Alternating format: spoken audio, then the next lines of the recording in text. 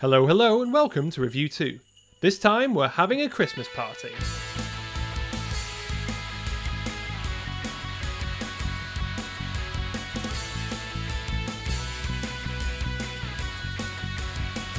Christmas, Johnny. Christmas. Yeah, I'm fully aware of that. Are you opening a present now? Guys, don't get near him, that's that U2 guy. Oh, well, sorry for putting more effort in than you. Everything suits me. What size did you get? One more question before the final present.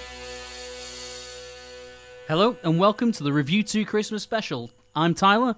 Here with me, as always, is Johnny. Say hello, Johnny. Hello. We are two bespectacled U2 fans. We love talking about that too. And today, we're having a ruddy party. A ruddy party because it's Christmas time, and after 2020, boy oh boy do we need a party after this year and the long experience of 2020. But today's episode of Review 2, the U2 podcast, in case you didn't know, is all about having fun, something you might not associate with me, but probably with Tyler. So this is mainly his mastermind idea, and we've got prizes to give away. We've got responsible drinking games. I please want to stress that they are responsible. Do not go mad. I did not sign up for responsibility. Well, I did, because responsibility is cool. And we've got questions to answer. So if you thought we couldn't do yet another AMA, we are doing one.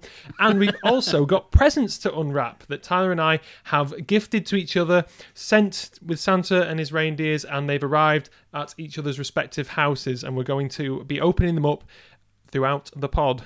Yes, and as many of you may have seen over the last few weeks over on Twitter, we handed over the keys of the sleigh to Adam Clayton's long-lost North Pole-based cousin, Santa Clayton. He's been running several competitions and giving away posters to several lucky winners. Winners, by the way, Johnny, from Australia, the United States, Portugal, and, of course, here in the UK. Yeah, well, I'm sorry, I don't want to be down on the UK listeners. It's just, it's exciting to have listeners across the globe. So hello to everyone across the globe, no matter where you are and no matter who's with you. So, yes, we're going to be giving away on today's podcast to 3 lucky winners the chance to win from this podcast and all that you can't leave behind promo pack bundle mega present. So several weeks ago, super zinging promo pack. Yeah, exactly. Buy one, you get one free. That's not true. You neither buy nor will you get one free. So several weeks ago, we were contacted by Review 2 listener Julian, who really kindly got in touch with us and said, would we like some promo gear? And we said, yes, please. That would be very, very nice. So thank you very much to Julian for his generosity, because we're going to be giving those away as part of this episode. And just on a side note, if anyone, like say, I don't know, Guinness or the Royal Mint wants to just send anything our way just for being a great podcast and doing all this stuff for free, then we will accept things. Just get in touch on Twitter. Sennheiser, I need some new studio headphones. Not asking for a lot, Christmas spirit there. Yes, so thank you very much to Julian. It was very exciting to receive those items in the mail, and it's no surprise that when they arrived, I was like a child on Christmas morning.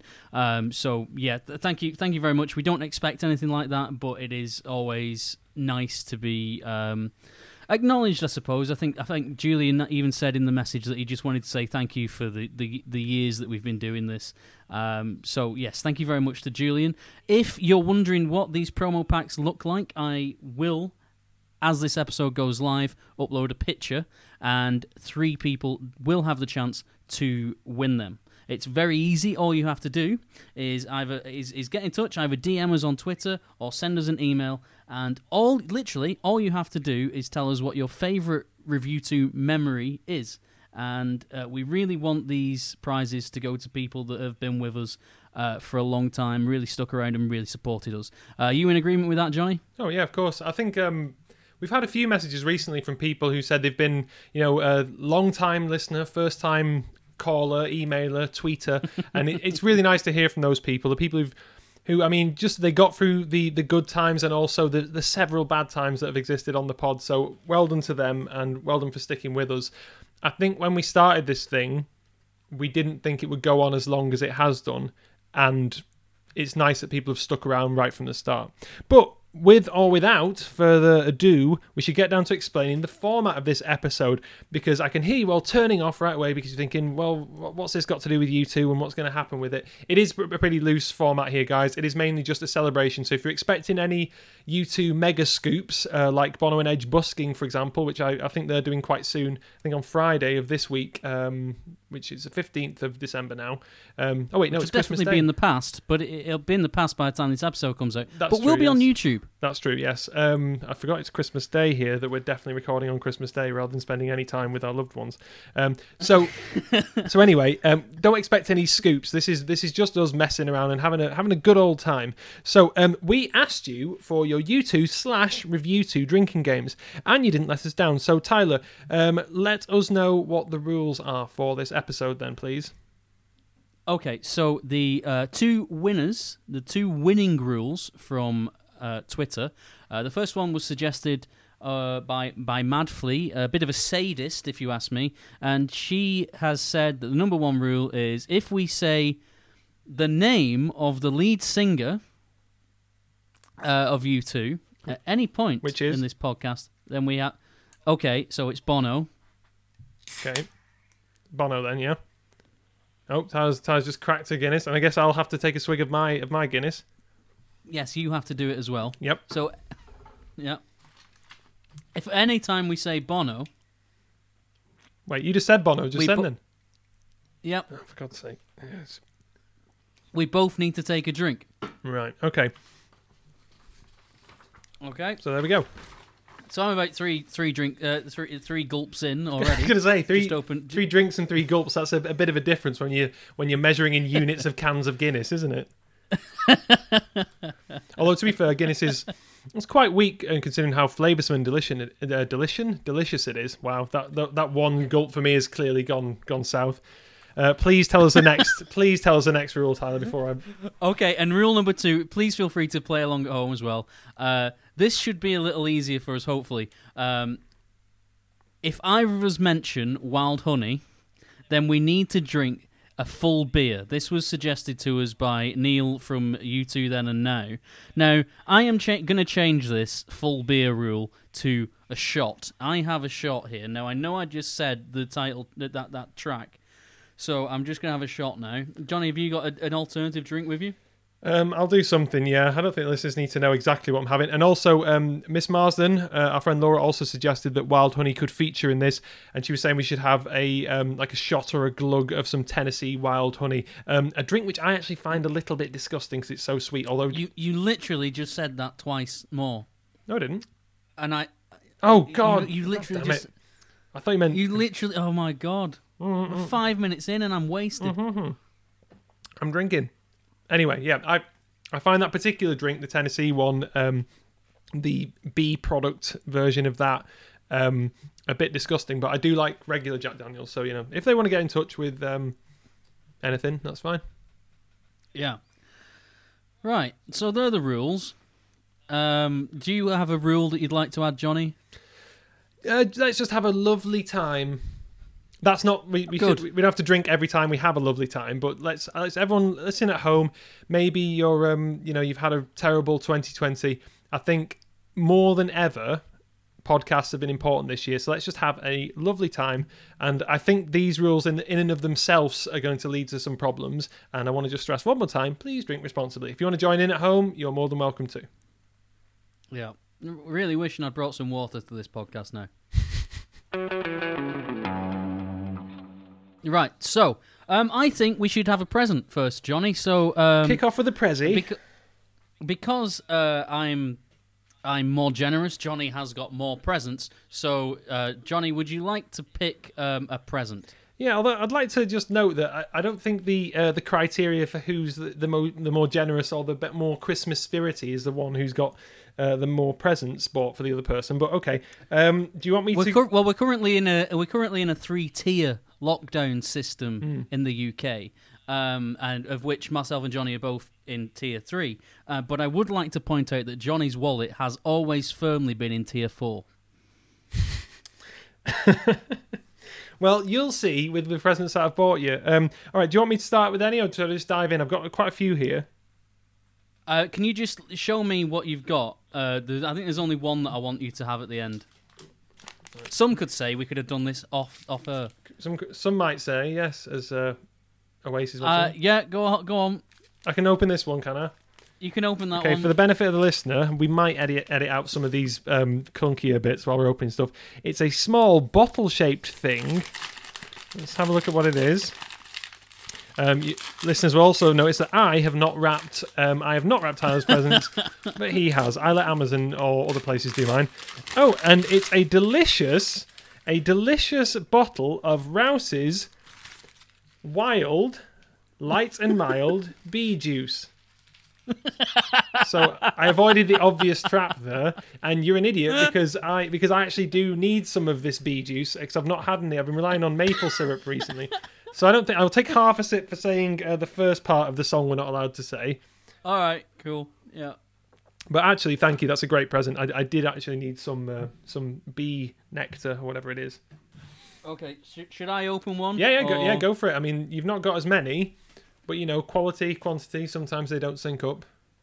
I'm just going to go for the first one that I've got in the box, because I don't want to look it too deep in the box. I would say start small. Well, again, I don't know what's in the big box from Amazon. Start with the little one then. Oh, that's lovely. That's a Gretsch Irish Falcon keyring. Oh, isn't it? Isn't it? Yeah, yes, it is. Yeah, that's for you. I purchased it for you because I know you're very keen on that particular model of guitar. I am very. Yeah, I mean, I love Gretsch. And if Gretsch want to send me anything for free, I mean anything, I will have it. But that's lovely. Thank you very much. No problem. So the goal is soul. Yeah. So it's a miniature guitar, and it was between that and a magnet version, but I thought keyring you might prefer, because one of the first memories I have of Tyler and I bonding over U2 was that Tyler had obviously been in design technology at school, and he had fashioned himself a plastic U2 keyring. Still got it. What colour? It's still on. Is it blue? Still on my keys. It's blue. It's elevation kind of blue elevation font, and it's still on my keys. I made that when I was about 15. I'm now 30. I think it's time for an upgrade. As if I'm going to walk around with a guitar. I mean, it's a miniature guitar, but it does look like one of Pat Butcher's earrings. Well, I think the person who plays that in the band would be really proud of that. I think he would think that was great. It's about Bono's size as well. Whose size? Oh, so easy. You have to do it as well. No, I don't. Not every time you do. I mean, it's incidental that I actually happen to be taking a drink as well now because I'm thirsty. Oh. Well, anyway. Right. Yeah, right. So we're going to have to put a sound effect on every time we drink, I think. I'm not doing that because of the prohibitive production that will add to the episode. Okay, so we're going to get through to a few questions in a minute. But we have been, as I say, Santa Clayton took over the Twitter, and we've been running a few festive competitions. And earlier today, I just thought it would be really nice if we, because you two have obviously had a huge impact on my life, on Johnny's life, on our listeners' lives, the people we communicate with on Twitter and on Facebook, the groups that we're involved in, the festivals like Welcome to the North Side. This group has had a huge impact on us, and I thought it would be really interesting to find out how have you infiltrated the way people celebrate Christmas. So I did ask over on Twitter, what are your U2 Christmas traditions? Now, the first one that really stood out to me, I should say, that's the alcohol talking, was Marto Gormo, who said that every year before his family get up, he gets up early and listens to Angel of Harlem. Nice song. And I just think that is a lovely little tradition. Not every tradition should be, has to be based around a huge group of people, but there is a beauty in solitude and just listening to to this song in the morning. So I really like it. I think that's a really nice one.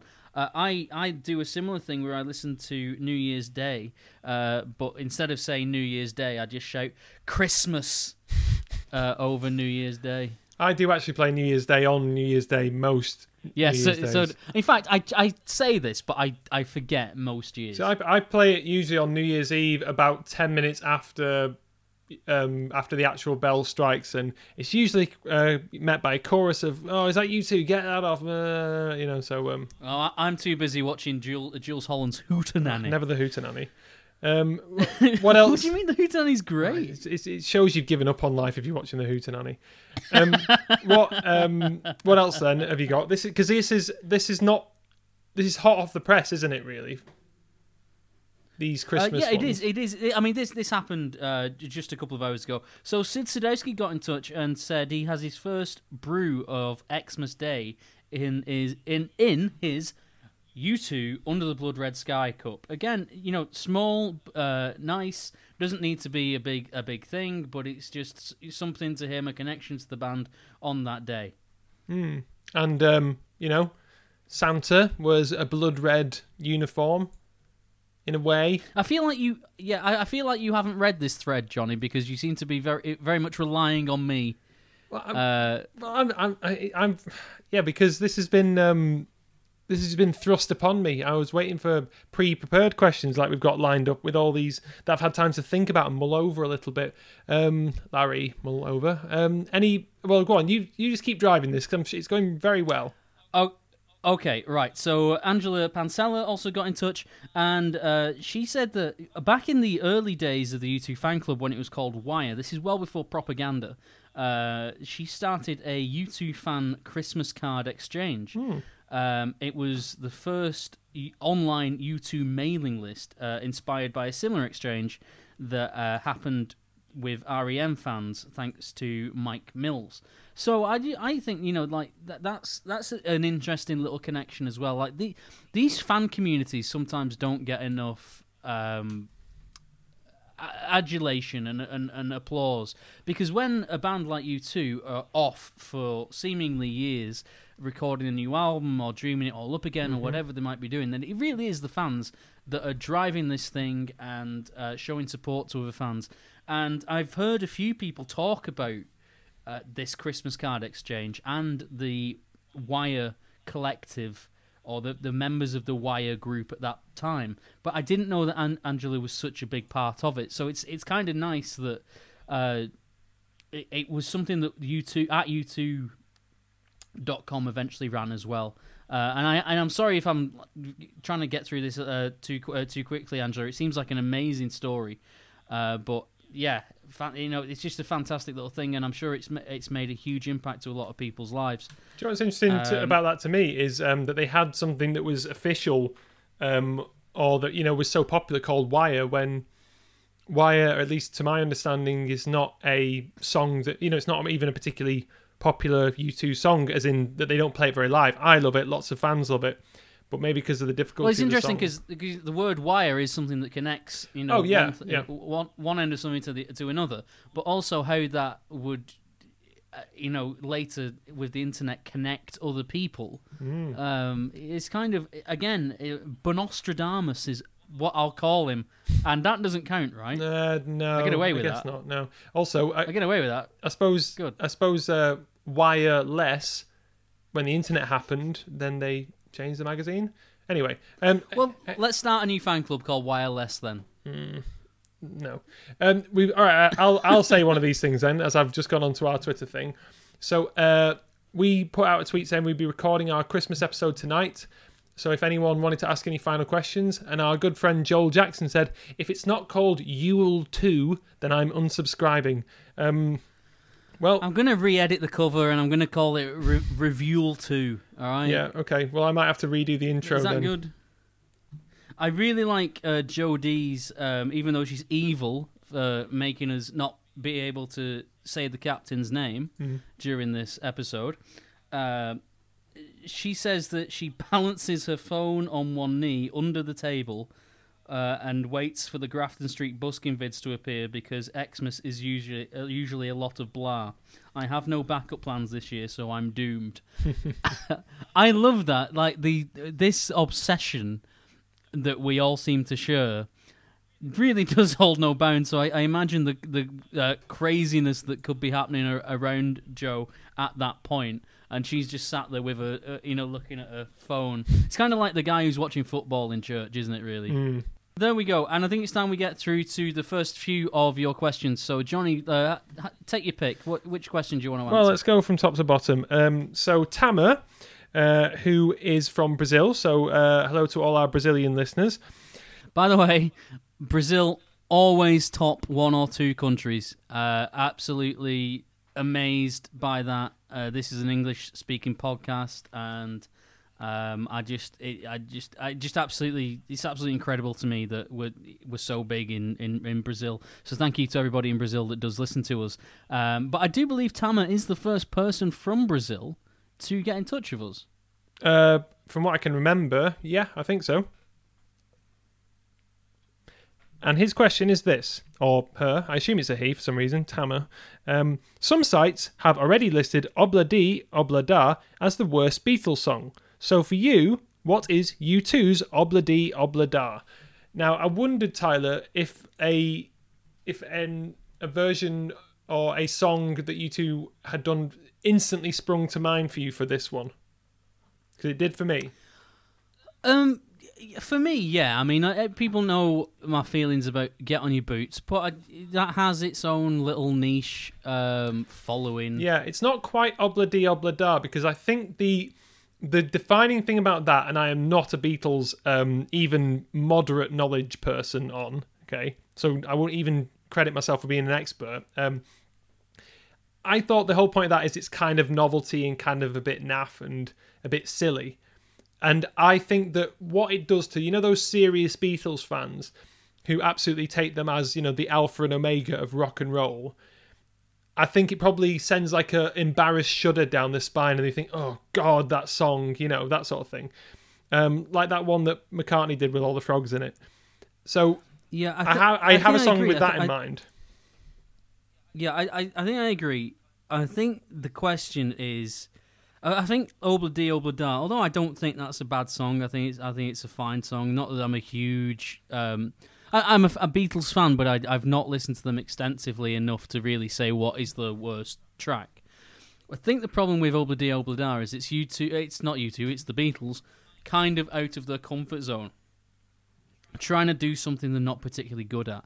So that would make me think that it's probably something from the Rattle and Hum era. Okay, so you've not got to... If we were going to say definitively, what is the worst U2 song? That's not the question, though. I think the question is what gives you that sort of embarrassed feeling like, oh, God. So for me, I'll give you my example, it's The Showman. And it is a very bad U2 song. It's definitely not the worst U2 song by a long stretch. But whenever I hear that song come on, and even just the guitar riff, it makes me cringe. It makes me think, oh, God, what are you doing, lads? Like, are you actually at a child's birthday party?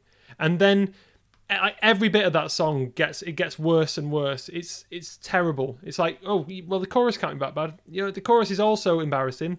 Then the middle bit's embarrassing. And, yeah, so that's how I feel about it. Showman for me. The Showman, fair enough. That's interesting. For me, it would be Get On Your Boots then. Hands down. I can't see any musical merit in that song, but some people seem to like it because it's rocky. Well, I'll repeat I'm just looking at the back of the Rattle and Hum DVD now for a bit of inspiration. Silver and Gold's pretty terrible. I like Silver and Gold. I even like that solo. You say this, but I don't think you actually you didn't come across that hot on it when we reviewed it. Go back, go find the tape, and you'll hear me praising it. Oh, great! Right, okay. So there we go. Get On Your Boots and whatever Johnny said. The Showman. I like The Showman. This is the thing. I don't think there is. We're never going to agree on this. The worst recorded song is Trash Trampoline and the Party Girl. You mean the production of it? Yeah, it's terrible. Possibly, yeah. Bono's not really singing. That's the worst recorded U2 song. But I don't think that was the question. No. I think we've more than answered Tama's question. Do you want to look at the next question before we do another present? Yes, sure. So Sean Whelan got in touch. I was not sure where you're from, Sean. Sent us a few questions. We'll try and get through them all. But editing. What are your thoughts on the cover of Streets by the Pet Shop Boys? Johnny, are you familiar with this? Yes. I thought I wasn't, but then I remembered that you'd showed it to me a long time ago, possibly late on in the evening. So it came back to me like, oh, this thing again. I've only listened to it a couple of times, and from the intro, if you'd asked me to guess what a Pet Shop Boys version of that song would be, it's exactly how I would have expected it. So it's very, very synthy, and that's a good thing. A bit like how you remember when we first put on Zoo Station, the Trent Reznor cover, and we thought, okay, we know what it's going to be, and then it was such a swerve, and you think, wow, that's really interesting. This was a good version, but it's exactly what I expected until I got the ba-da-da, ba-da-da, that bit where they'd twinned it completely with Can't Take Your Eyes Off You. Yeah. So do you kind of...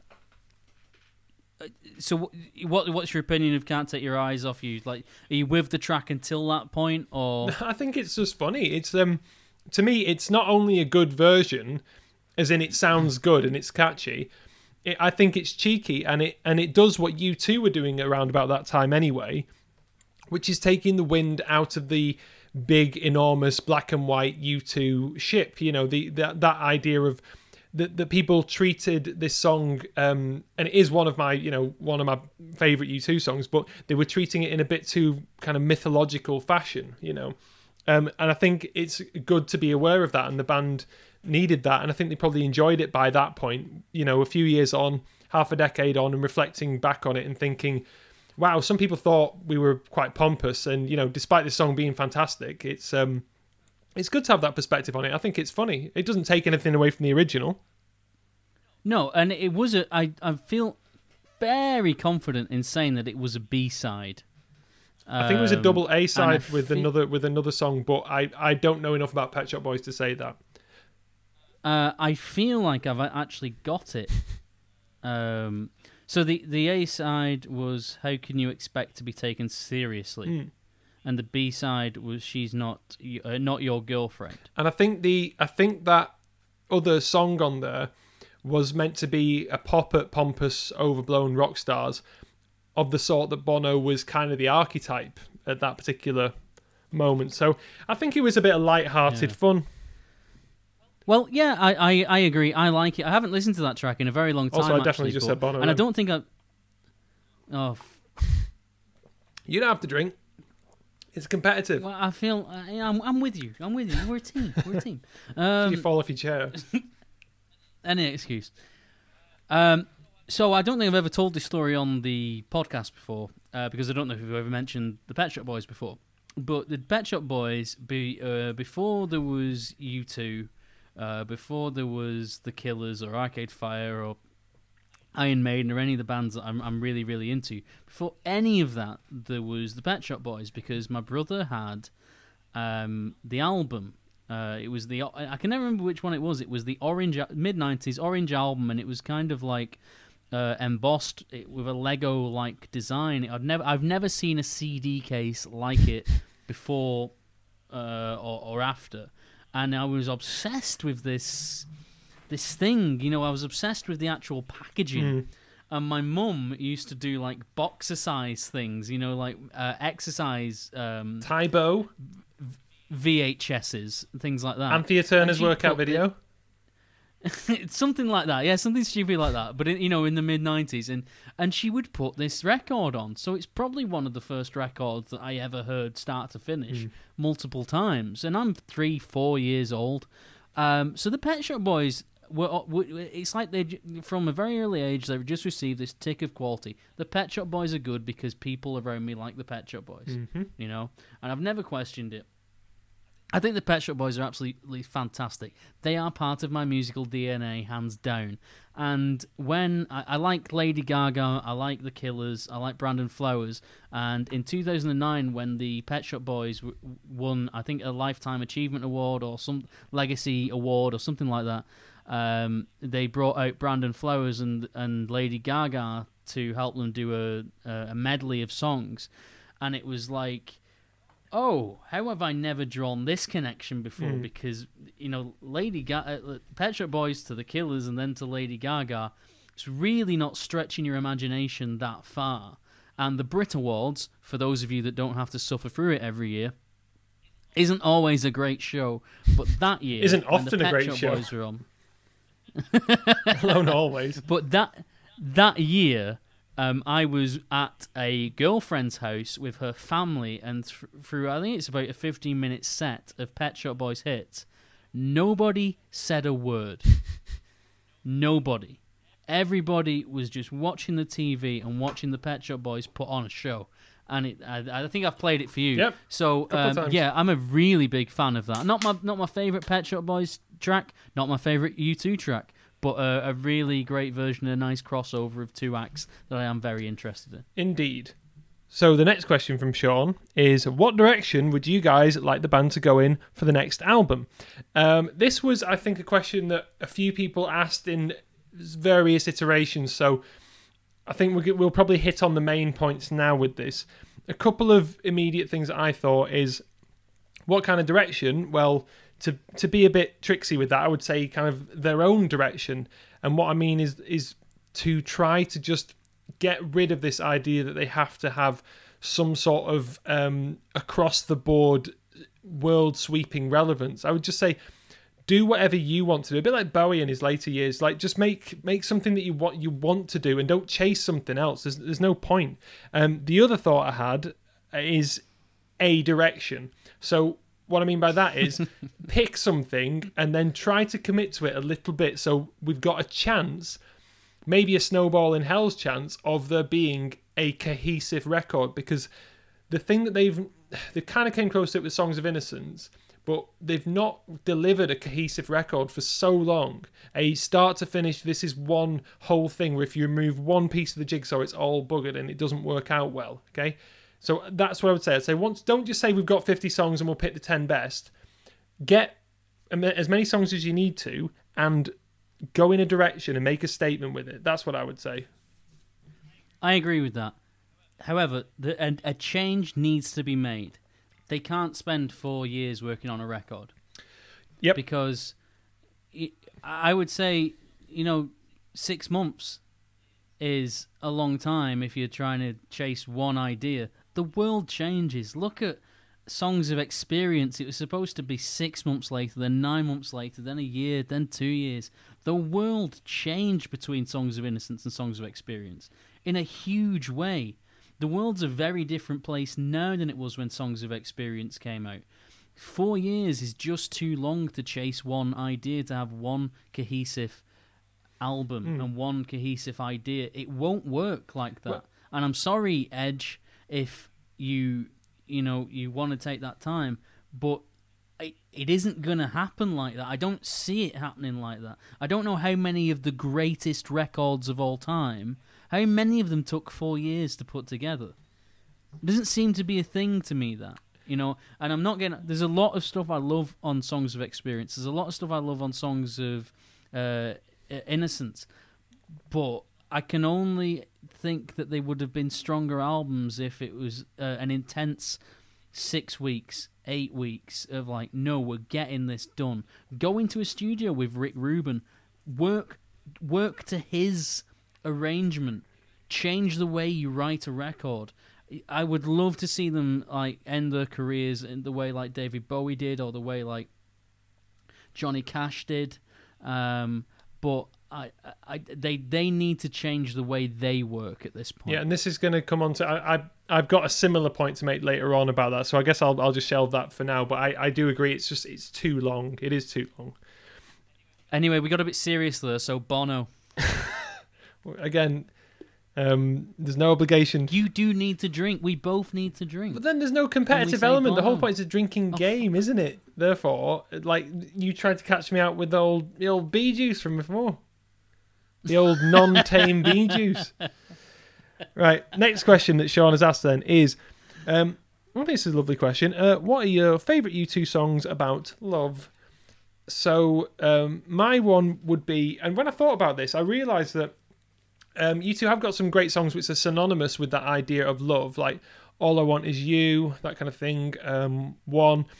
And the thing is, those songs are fantastic, and the transcendent quality is because they are vague. You know, that's the whole point of them. They are big, sweeping ideas, big, sweeping emotions. All I Want Is You, that's something that could easily be, you know, a wedding song or something like that.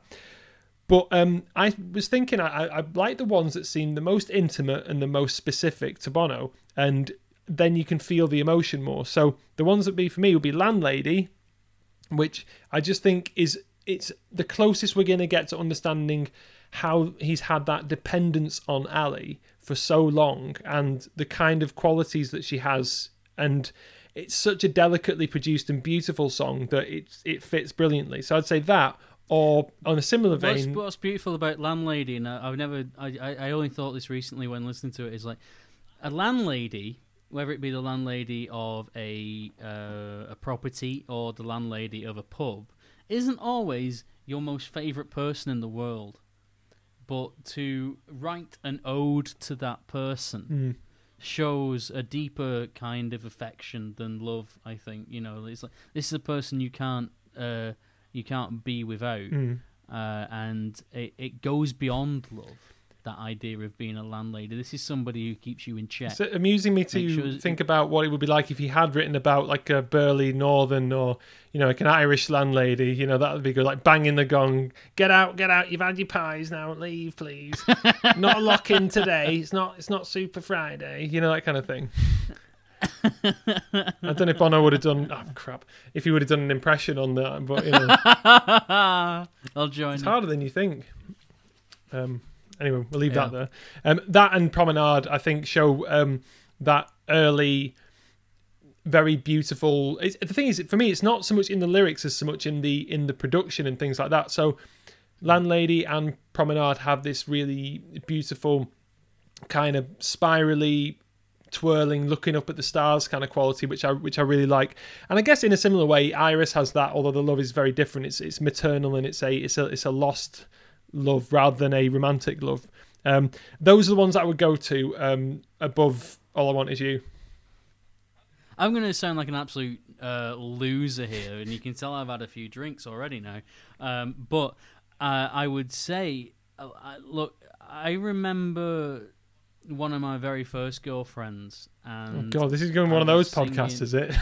We're only halfway through. I not even that. I remember singing I Can't Help Falling in Love with You to her. You know, and it was just this, you know, it perfectly... The Zoo TV version? Well, I was singing the song, you know what? I can't say I was doing all the falsetto. That's what I was wondering. I was wondering, are you going for, you know, more like a crooner or a kind of Zoo TV version? I just said it again. I know, right? That's why I said the Zoo TV version. Right. Really not been doing very well at coming up with nicknames for him, are we? The B-Man. A.K.A. the artist formerly known as The Fly. Yeah, so I wasn't going for that, but I felt every bit of the song and every bit of the emotion behind it. Another time I was falling in love with somebody else, and The Ground Beneath Her Feet just completely blew me away. Amazing lyrics, amazing understanding of that obsession of falling in love with somebody and needing to express that, that feeling that you have, and despite that relationship being a long time ago now, very fond memories of that period where we were falling in love, and still one of my favourite songs. Absolutely top two. Soundtrack to one of your favourite movies. High quality film there. But the one I thought of immediately when you asked the question was Love Comes Tumbling. Oh, yeah, because love is a fall.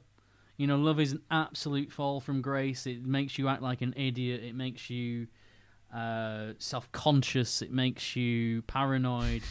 And such a subtle song. Absolute amazing arrangement between the band at that point. And good bass line. And, like every U2 song. Not everyone. Okay, and the last one from Sean Whelan, who's probably thinking he wished he'd never asked. Favourite band that influenced you too? There's a lot to pick from here, and I really have enjoyed doing Tummel in order to go back, particularly to the bands who've influenced U2, and I think we're going to do a couple more of those soon on Tummel. But it's got to be Kraftwerk for me. Or The Clash, but mainly Kraftwerk. I don't know. It's one of those two. That's interesting. Or the Ramones. Number one never... yeah, number one never changes for me. Number one is U2 above and beyond. It's difficult. There are artists that I listen to a lot. There are artists that I listen to more than U2. But I can never say who number two is. The bands that have been in my life a long time: Editors, Arcade Fire, The Killers. That influence U2, so not Editors. Not Arcade Fire. Well, I guess Arcade Fire. Oh, that influenced them. Influenced. Favorite band that influenced Past them. tense. Oh, yeah. Probably Kraftwerk. Probably. One thing that was interesting was realising how much of an influence Simple Minds had on them, which we just kind of never properly gone into. And that was good to do over the last couple of years, that sort of thing on Tummel. Yeah, the closer I get to Depeche Mode, this year, absolutely hammered Depeche Mode. I so in love with that band, and I love that I'm discovering that band a little late, but oh well. And it's a weird relationship that you two have with their contemporaries. They like to have a clear divide between them. But they do borrow. My God, do they borrow? And often they perfect. Yeah, I would have to say later Clash, later Ramones. I'm not so keen on the earlier stuff. The Beatles are great, but they're a band. I feel like there's so much about the Beatles that I'm intimidated about doing a full-on deep dive. I can't get near them in that sort of way. I can't get past the first fence of the Beatles in terms of really properly getting into this stuff because there is so much there and they are such a huge presence. Although I did enjoy Paul McCartney / Angela Lansbury on Adam Buxton's podcast recently. Well done. Yeah, so that was good. Right, let's. And so this is Christmas. That's John Lennon. So what have you done? John Lennon as performed by... That's worse than that guy from the $1 Million Hotel. That's bloody awful, Brett. Another year over. The new one just begun. Right, okay, let's segue into something else then. Hi guys, hope you're enjoying the episode so far. It's Christmas and we're giving away 3 All That You Can't Leave Behind 20th anniversary promo packs. Literally, all you have to do to be in with a chance of winning one of these is send us a direct message on Twitter or an email to revu2contact@gmail.com. We want to know what your favourite Review 2 memory is from the past 4 years. That's all you have to do. Get in touch. Let us know. Have we made you laugh? Have we made you cry? Have we made you stop the car? Have we made you angry? Just tell us what your favourite and most memorable moment of the Review 2 podcast has been. That's all you have to do. DM us on Twitter or send us an email to revu2contact@gmail.com. Okay, let's have a look at my little pile. Well, it's quite a large pile of presents here. In fact, why don't you grab 2? Then I think that brings Okay, us sure. Well, level. I've got these two. I've got a tiny one. Yeah, go for that. Yeah. And then this one. Show me the side. Yes. Okay. Right, Open the bigger one first. Right. Okay. I've been allowed to. These are very well wrapped. Did you do these? No, I got my sister to do it. Okay. We said we were doing a responsible drinking podcast here. Yes. And just for the record, I've had about half a can of Guinness, so that shows you how wild it is. Okay, so this is do or drink. So the game is simple. Separate the white cards into 2 piles and shuffle.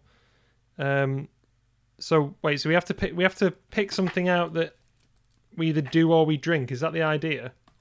We don't necessarily, we don't necessarily need to do it on the podcast. But I know that you are a huge fan of card games and board games. And I am guilty. You're also quite partial to a bit of the old alcohol. Well, responsibly, yes, but that would fit together nicely. Well, just so we're not a tease, I am gonna. I thank you for this. Cheers, man. I will use this definitely, but I'm just gonna take out one of the cards at random. Let one person in the group slap you as hard as they can in the ass or finish your drink. In the ass. It's the word in that's on, surely. Actually in the ass, yeah. Okay. Do you know many proctologists? Well, my mum's a doctor, so a medical doctor. She's a radiologist, so maybe she knows a couple of good ones. You'll have to ask your dad. But he's a dentist, so he has his hands in people's mouths. Anyway, the next one is challenge another player to a dance-off. The rest of the group vote to decide who won. Loser finishes their drink. That sounds utterly terrifying to me, that idea. And if we played that if I drew that card and I had to challenge you to a dance-off, it would be so embarrassing because it'd be so obvious that you would win because you would commit to it and I would hate every second. I'm not a good dancer. I can't dance. That's not the skill. The skill is being able to commit. Like a frog. Anyway, let's have a look at the next one. The small package that you got for me. It's very. Is there anything actually in here? Oh, there is. Yeah. Let's have a look. So it's a little pin of some sort. And that's very cute. So I believe that's a little heart with wings. That's from If God Will Send His Angels. Is that right? Correct. Yeah. An original 1997 If God Will Send His Angels badge. Shut your mouth. It's original. Yes, it is. It's an original. Wow. I thought we had a limit on how much we were spending here. How'd you get this so cheap then? They are cheap as chips on eBay. Yeah. Is this original then? I believe so. They say it is. Well, I like that very much, and I'll be putting it on one of my jackets at some point. With your cagoules. You don't want to be putting a hole in a cagoule, Tyler. That defeats the object, you silly sausage.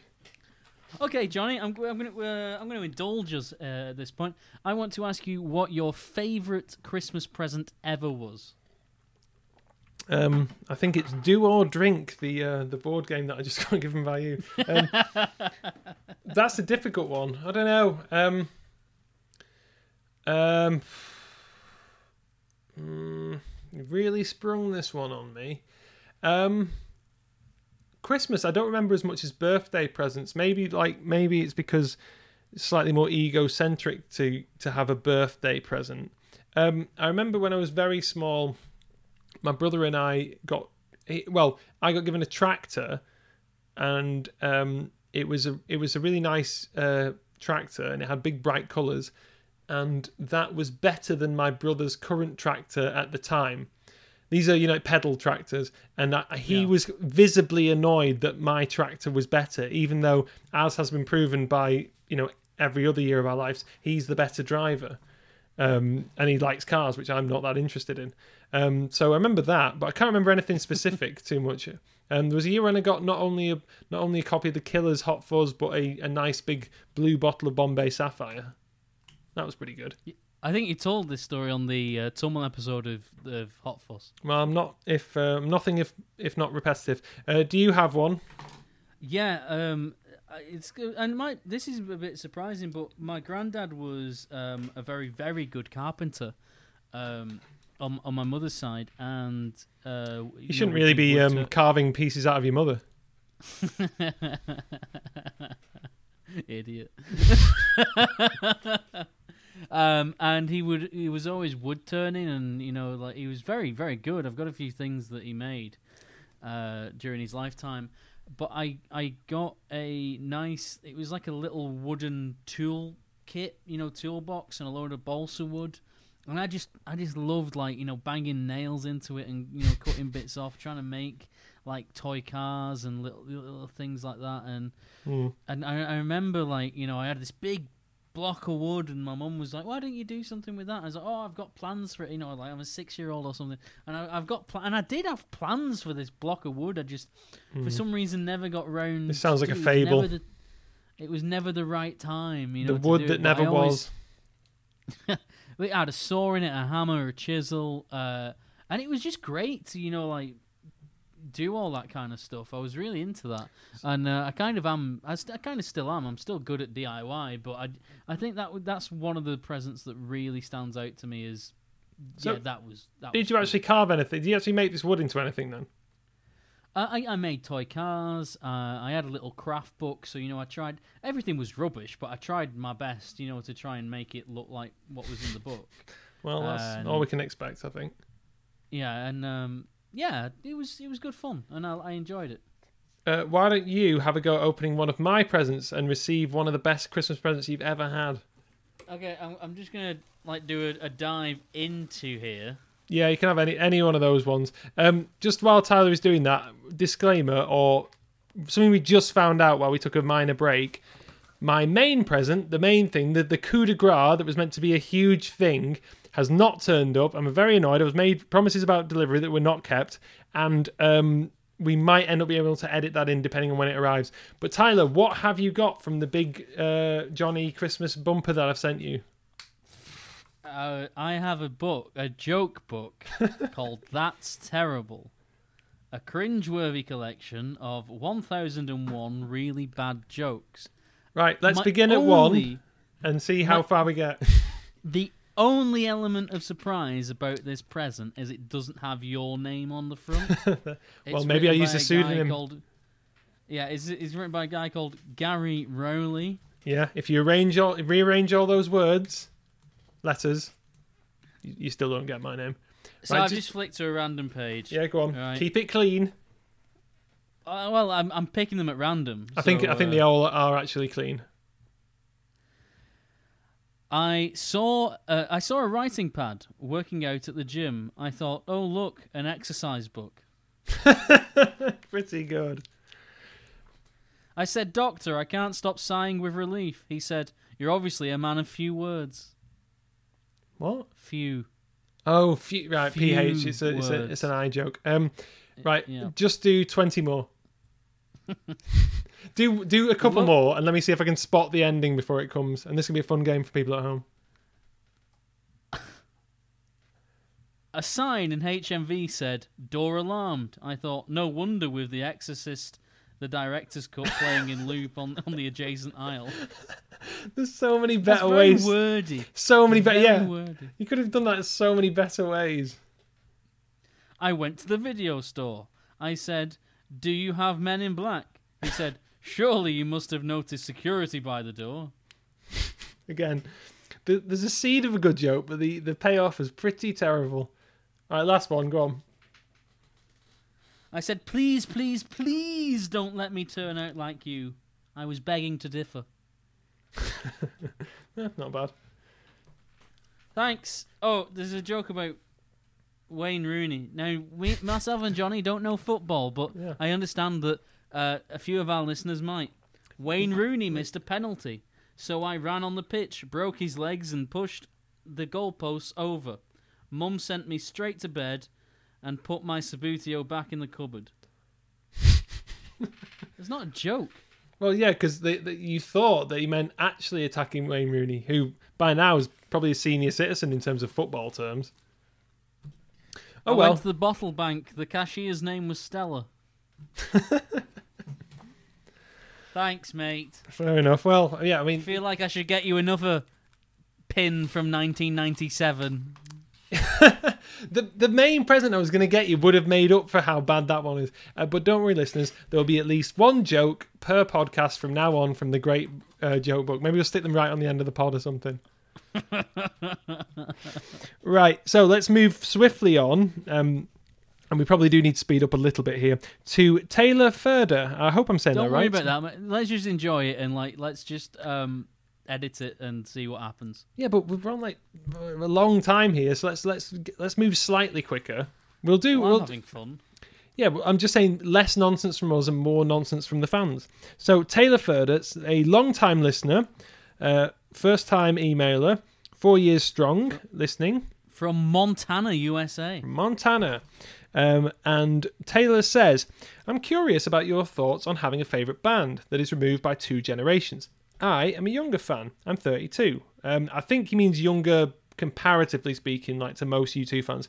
And also, I'm 32 and Tyler's 30. So my first album purchase was Atomic Bomb. Personally, I think there are pros and cons to getting into U2 so late in the career, but I'm interested to hear your thoughts, especially as the band continues to get seemingly closer to the end. Okay, I mean, I guess first thing to say is we did have a big discussion about the idea of generational difference in U2 with Jeff Morton from the Colorado Sports Guy podcast. So you can always have a look at that if you want to see us in depth answer this question. Yeah, big shout out to Jeff. Big Merry Christmas shout out to Jeff. Thanks for having us on.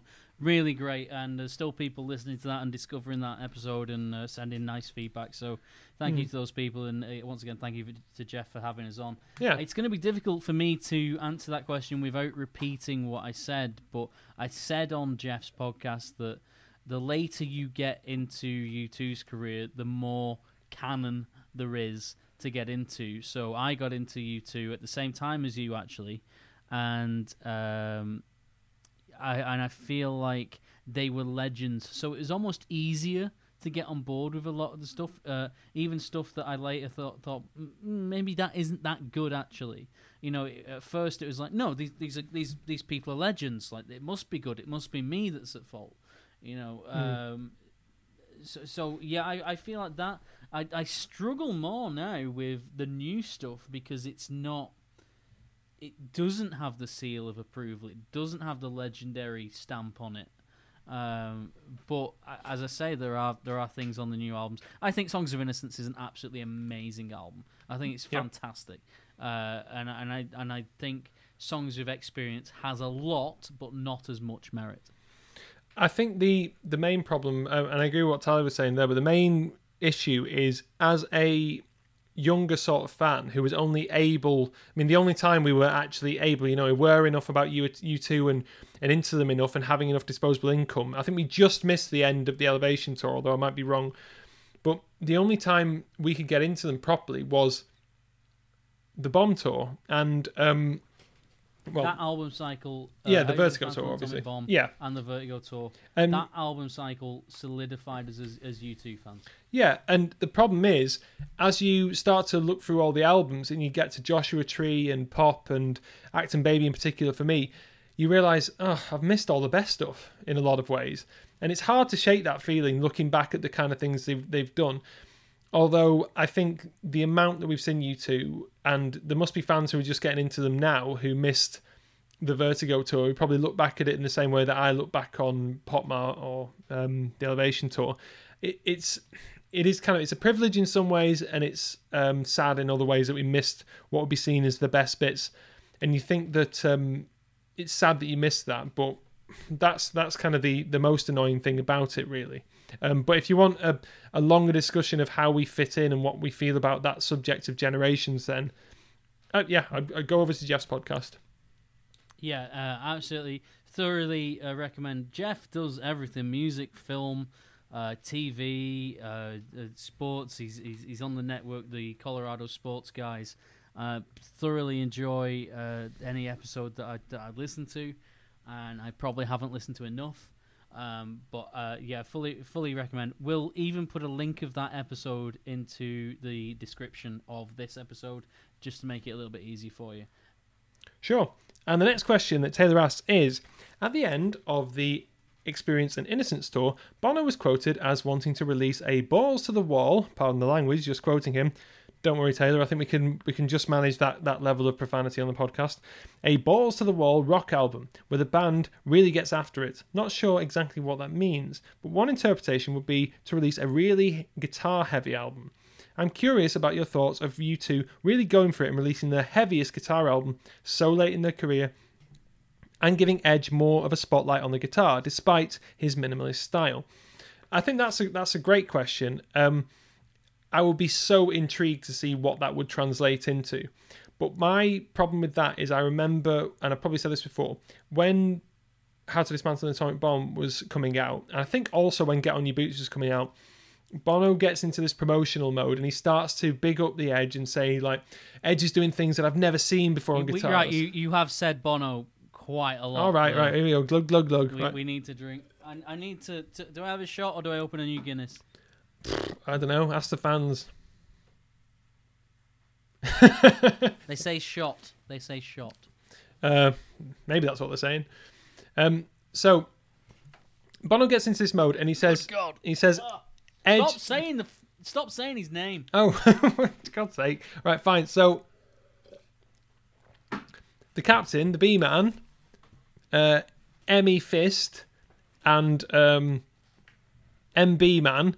Anyway, he says Edge has been working on some really crazy guitar stuff. You won't believe where it's coming from. And then it comes out, and because he has bigged it up so much, it ends up just being a kind of...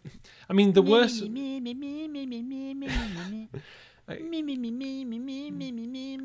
could do that with any U2 song and make it sound rubbish. Garage band crap. Absolute drivel. Well, anyway, the point is that I'm very happy when Edge is being heavy. So when you hear songs like, I don't know, for example, Gone, or Last Night on Earth, or The Fly, or Until the End of the World, or even Blackout, I do like it when it's heavy, and I like heavy guitars. The whole point is, does it serve the song that's actually being put out there? So you've said that Edge has a minimalist style. Yes, he does, generally speaking, but when it needs to be different, he will really change it up. So with Hold Me, Thrill Me, Kiss Me, Kill Me, that is a heavy guitar song, I would say. It's a really satisfying riff to play. And it works because there is so much thrown at it. It could fit and it would be good, but I just don't see them doing a consistently heavy rock album. I think that it seems unlikely, but I would love to hear it. I would say the most consistent album before Songs of Innocence was Pop, in that it was one idea. They were pushing what it meant to be U2 and who they were. It was the most dance-orientated. It was the most, in a way, pop-orientated. They were really pushing guitar sounds, drum machine sounds. They really went for it. What makes Pop such a great album is the lyrics. It is held together by being soulful, by, in a way, being completely naked, because they had enough of a facade around the music that I think Bono had some confidence in saying something real, because the focus wasn't really on him and what he was doing. And that's the difference to Boots, isn't it? Because Boots is a quote-unquote heavy song. It's a very fast song, technically, but doesn't translate and doesn't carry weight and doesn't get played live very much, if ever. Although I'd still rather have it in the set than some other boring songs, because it doesn't mean it's not about anything. If they want to bring out a death metal album, I'll listen to it. But I'll tell you how it succeeds right now. It succeeds with great lyrics. Like, you can hide behind whatever you want, whatever mask you want, but U2 need to have a heart. U2 songs need to have a heart. I've got a heart. Is this official 1998? Was it 7? 1. Yeah, just checking the workmanship. It does look genuine. Genuine or schmenuine? It's a callback to a very old radio show that I used to do a long time ago. Do you know what I think we should do? I think we should put out our Fuse FM radio show. I think there's only one that's survived, right? No, I've got the two of us. Yeah, and that was. Have you got all of them? I've got all of them, but I mean, to be fair, it wasn't your show. It was mine and my friend David's show. Oh, I did about 5 of them. Well, okay, yeah, you get co-host credits, I guess. Yeah, that's fine, but I think we should. I certainly think we should put one of our Fuse FM shows up as a little bonus, because I see that solidly as the very first U2 episode. Review 2 episode. What did I say? U2 episode. Yeah, well, if anyone I just realised I've said Captain Sexy Pants' name several times, so I'm going to take a big swig of Guinness. Oh, God. It's weird how much you can tell this is affecting you. Because normally you wouldn't be this. I think you're just high on life at the moment and excited to be talking to all the fans. It's Christmas, the snow's coming down. Oh dear. I'm watching it fall. Okay, I couldn't tell whether that Christmas, Johnny. It's Christmas. Yeah, I'm fully aware of that, but I didn't know whether It's Christmas, Mr. Johnny. It's Christmas. I didn't Christmas. I didn't know whether you were doing Slade or Mariah Carey, and that is a problem when you can't tell the difference between those two bands. You know, I was doing Bono. Who? Bono. Oh. Steady. Right. Okay. So let's carry on then, and let's get to Review 2 regular Ian Walker, who is asking from California, what would be your ideal set list? Not. By the way, I think it's California. I think it's California. I said California. I could be wrong. Oh, what? Oh, right. I thought you meant I pronounced it wrong. I've guessed at California. I think it's California. Well, hi, Ian. Anyway, go on. Yes, hello, Ian. What would your ideal set list, not including stuff that's always in the set list, a niche fan set list, if you will, 20 songs that are rarely, if ever, played live? Now, my only thing to this would be is, you remember when we did our U2 top 10s? I think I constructed a set list which was essentially that. So it was taking on board the fact that yes, no one would pay to come and watch this apart from diehard U2 fans. So I think I had very weird choices in there. Like I think it began with the 3 Sunrises or something like that. It definitely had. Deep. Oh yeah, Endless Deep 20 times. It definitely would have featured some of my firm favourites like Acrobat, which by this point now has been played live, although. Kind of sad that it wasn't better. Ian's asked us for 20. Let's do 5 each because I can think of 3 off the top of my head easily. Well, let's trade off then. So you say one, I say one. Okay. Like a song. Well, interestingly enough, Steve in Japan has asked, what 3 songs would you most like to hear you two play from any album next time you see them? I think we can roll this into this because I think... Yeah, certainly. Yeah. And guess what my number one choice was? Hello to Steve. Thank you for your support. Legendary 4.5 fan. years. Yes. You've been with us a long, long time. We really do appreciate it. And I always love getting a message from you. Last time I got a message from Steve was when I was in Seoul last year. And I know he went to the Japan show, which was just after that. And just one day, Steve... guarantee we'll have a beer. I was going to say I've just got this amazing vision where after COVID becomes manageable enough, then I just have this idea of all the Review 2 fans and U2 fans having a nice big beer together. So not one. It's going to be like a Grecian bathhouse when we've all done. Ugh, I think Tyler's got different fantasies about what's going to happen. So number one on my list was Like a Song. So that's my one. So switch back to you. So, I said Like a Song. Yeah, but so now I've got to pick another one. No, you don't. No, we're just doing a few. We're just chucking in a few. So we've both said Like a Song. Yes. So that's definitely in. Love Comes Tumbling. Yep. Easy. 3 Sunrises, also from Wide Awake in America, but I would want it on there. I think it would make a great Heartland. second set opener, like the 3 Sunrises, because it begins with a kind of swell, and people are thinking, "Oh God, it's Streets again," and then no, it's actually an amazingly inspirationally different song. Right, sorry, what did you say? Heartland. Heartland, yeah, I'll have that. Next one for me would be Promenade. Oh, interesting. I could literally pick any song from pop. I just think it's such an abused album, such an underplayed. You were saying album. Please should be making a comeback, so we could put Please in there. Oh God, yeah. Did you see the response that got on Twitter? It did, yeah. It was huge. Disturbing response. Huge. If you two choose to ignore, the groundswell. Me much longer. I don't know what I'm gonna do. For other ones for me would be Do You Feel Loved, because if they go back to that with confidence, they can make it work. Yeah, Original of the Species. I don't know how many I've said now. Well, let's do a couple more. Also, I would like to see. You remind me of this. Indian Summer Sky. Yeah. I mean, these are never Fantastic. going to happen in any universe, but these are the ones we would No. like to see. Yeah. Yeah. I think that they have so many great songs now, and I unfortunately I feel like I'm gonna. If you two do 4 more tours, then I'm gonna see Pride 4 more times. Yep. I'm Sadly. gonna see One 4 more times. I'm gonna see Where the Streets Have No Name 4 more times. I've never seen a bad version of Where the Streets Have No Name, but the excitement level for any of the songs we've just mentioned would be off the chain. Mm. Well, Landlady. Let's play Landlady. Landlady would be a good one, and Yeah. as I said, Lady with a Spinning Head would make my head explode. So let's explode our heads at the next set of presents then. So Tyler, do you want to go or do you want me to go?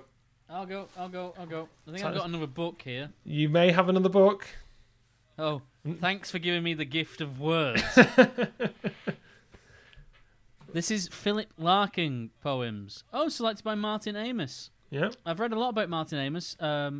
Actually, we're recording this on the 15th of December 2020, and that is the 9th year anniversary of the passing of Christopher Hitchens, who I'm a huge fan of. And I also wonder if anybody's got a picture of Bono and Christopher Hitchens. They had several mutual friends, and despite having certain philosophical differences, I do wonder if the two ever cross paths or a photo of the two exists. He's a huge hero of mine. So I wonder if is there a reason behind this? Well, present Johnny. Well, one reason was the fact that it said if you add about £4 worth of eligible books, then you can get free shipping.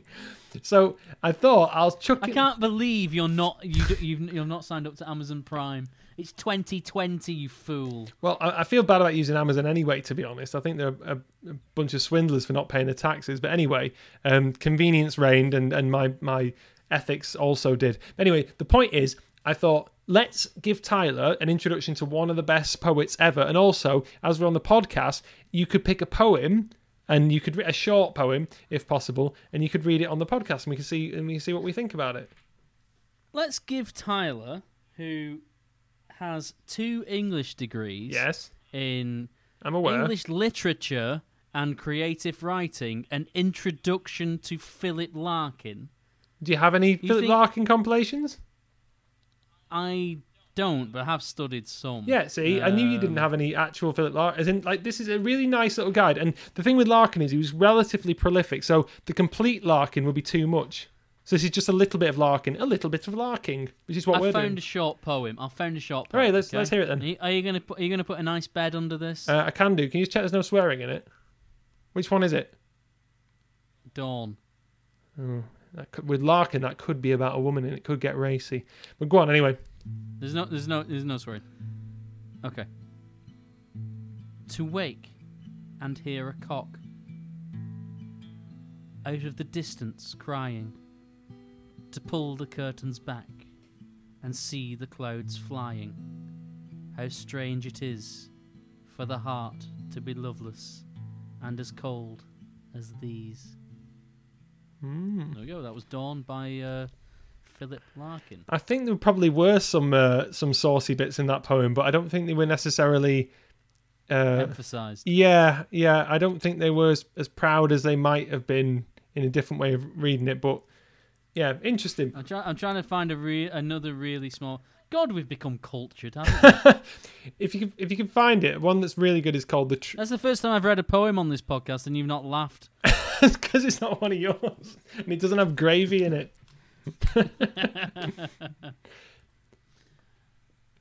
All right, I'll do Going. Oh, that's a good one. There is an evening coming in across the fields, one never seen before. That lights no lamps. Silken it seems at a distance, yet when it is drawn up over the knees and breast, it brings no comfort. Where has the tree gone that locked earth to the sky? What is under my hands that I cannot feel? What loads my hands down? See? No, that's good. I got feels then. Well, Merry f***ing Christmas, everybody. Jesus. If that's not got you in the mood, what has? I also thought it'd Are be you funny to opening get up- a miserable book of poems for you for Christmas. They are good, though. That's good, though, isn't it? You see that image? Yeah, it is. It's very good. It's very good. But we'll save that for our subsidiary podcast, Review Larkin. Are you opening a present now? Are we? Yes, I'll open a present. Although, if we do end up doing that, One left. if we do end up doing that podcast, it will be called Larkin About.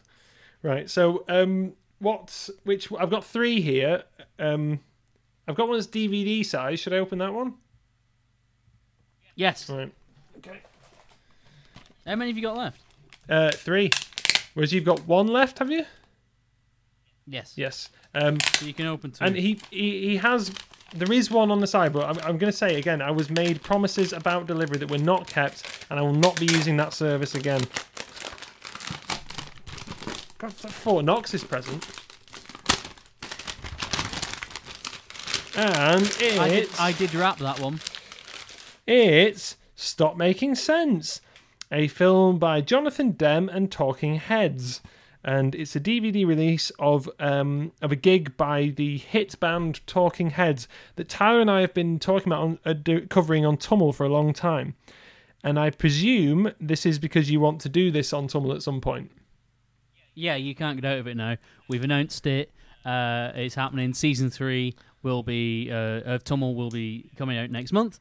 The only episode I think that Johnny's ever really had a bit of a problem with as a suggestion is this DVD, Stop Making Sense. Now, I think this is an amazing DVD. I think it deconstructs the live show. I think there's a lot to talk about, and I think there's a lot of great tunes in there by a very, very great band. And So I'm just I know that as soon as Johnny reading the back. puts this Blu-ray, not DVD, Oh, Blu-ray wow. into his PS4, he'll fall in love with it too. So, that's a little spoiler for Tummel Season 3. It's making me laugh because not only does it say E exempt from classification, which makes me sound like it was X-rated or something, which I'm sure it wasn't. But it's got this. It says, and maybe I just find this funny. The film's legendary opening sees an enigmatic frontman, David Byrne, walk onto an empty stage and launch into a mesmerising stripped-back rendition of Psycho Killer. With each new song, another band member joins him until the Talking Heads are complete and Byrne takes to the stage in his iconic big suit. That's so, Yeah. so the iconic thing about the lead singer of this, David Byrne, is that he has a big suit. Nothing funny there. Jesus, I mean, like, people call you too gimmicky for having a big lemon, but at least a lemon's a statement, just a large suit. Man can't dress himself. No, thank you for that. I will watch it. I didn't realise it was a Blu-ray because, unlike every other Blu-ray I've got, it's not in a blue case, it's in a dark black case. It's black, yes. Interesting. Isn't that nice? Well, yeah, you're welcome. Keep it. Keep it, yep. Stop Making Sense, I believe we already have. Yeah. Right. Feel free to open another one, then we'll head on to more questions. Yet another. Okay, go on. One more then. Right, well, I've got something that's squishy, as in your present. Squishy. Yeah. And there's one that's box-shaped. Oh, go for the box. Right, okay, go for The squishy one's your main one. the box. See, I got you a squishy main one, but it's not been delivered. Squishy main. Why are you so squishy, man? Okay, right, we've got then. Yet again, is it your sister that's wrapped these? Yeah, I did wrap the Blu-ray. She re- but yes, She related to my sister's Houdini. wrapped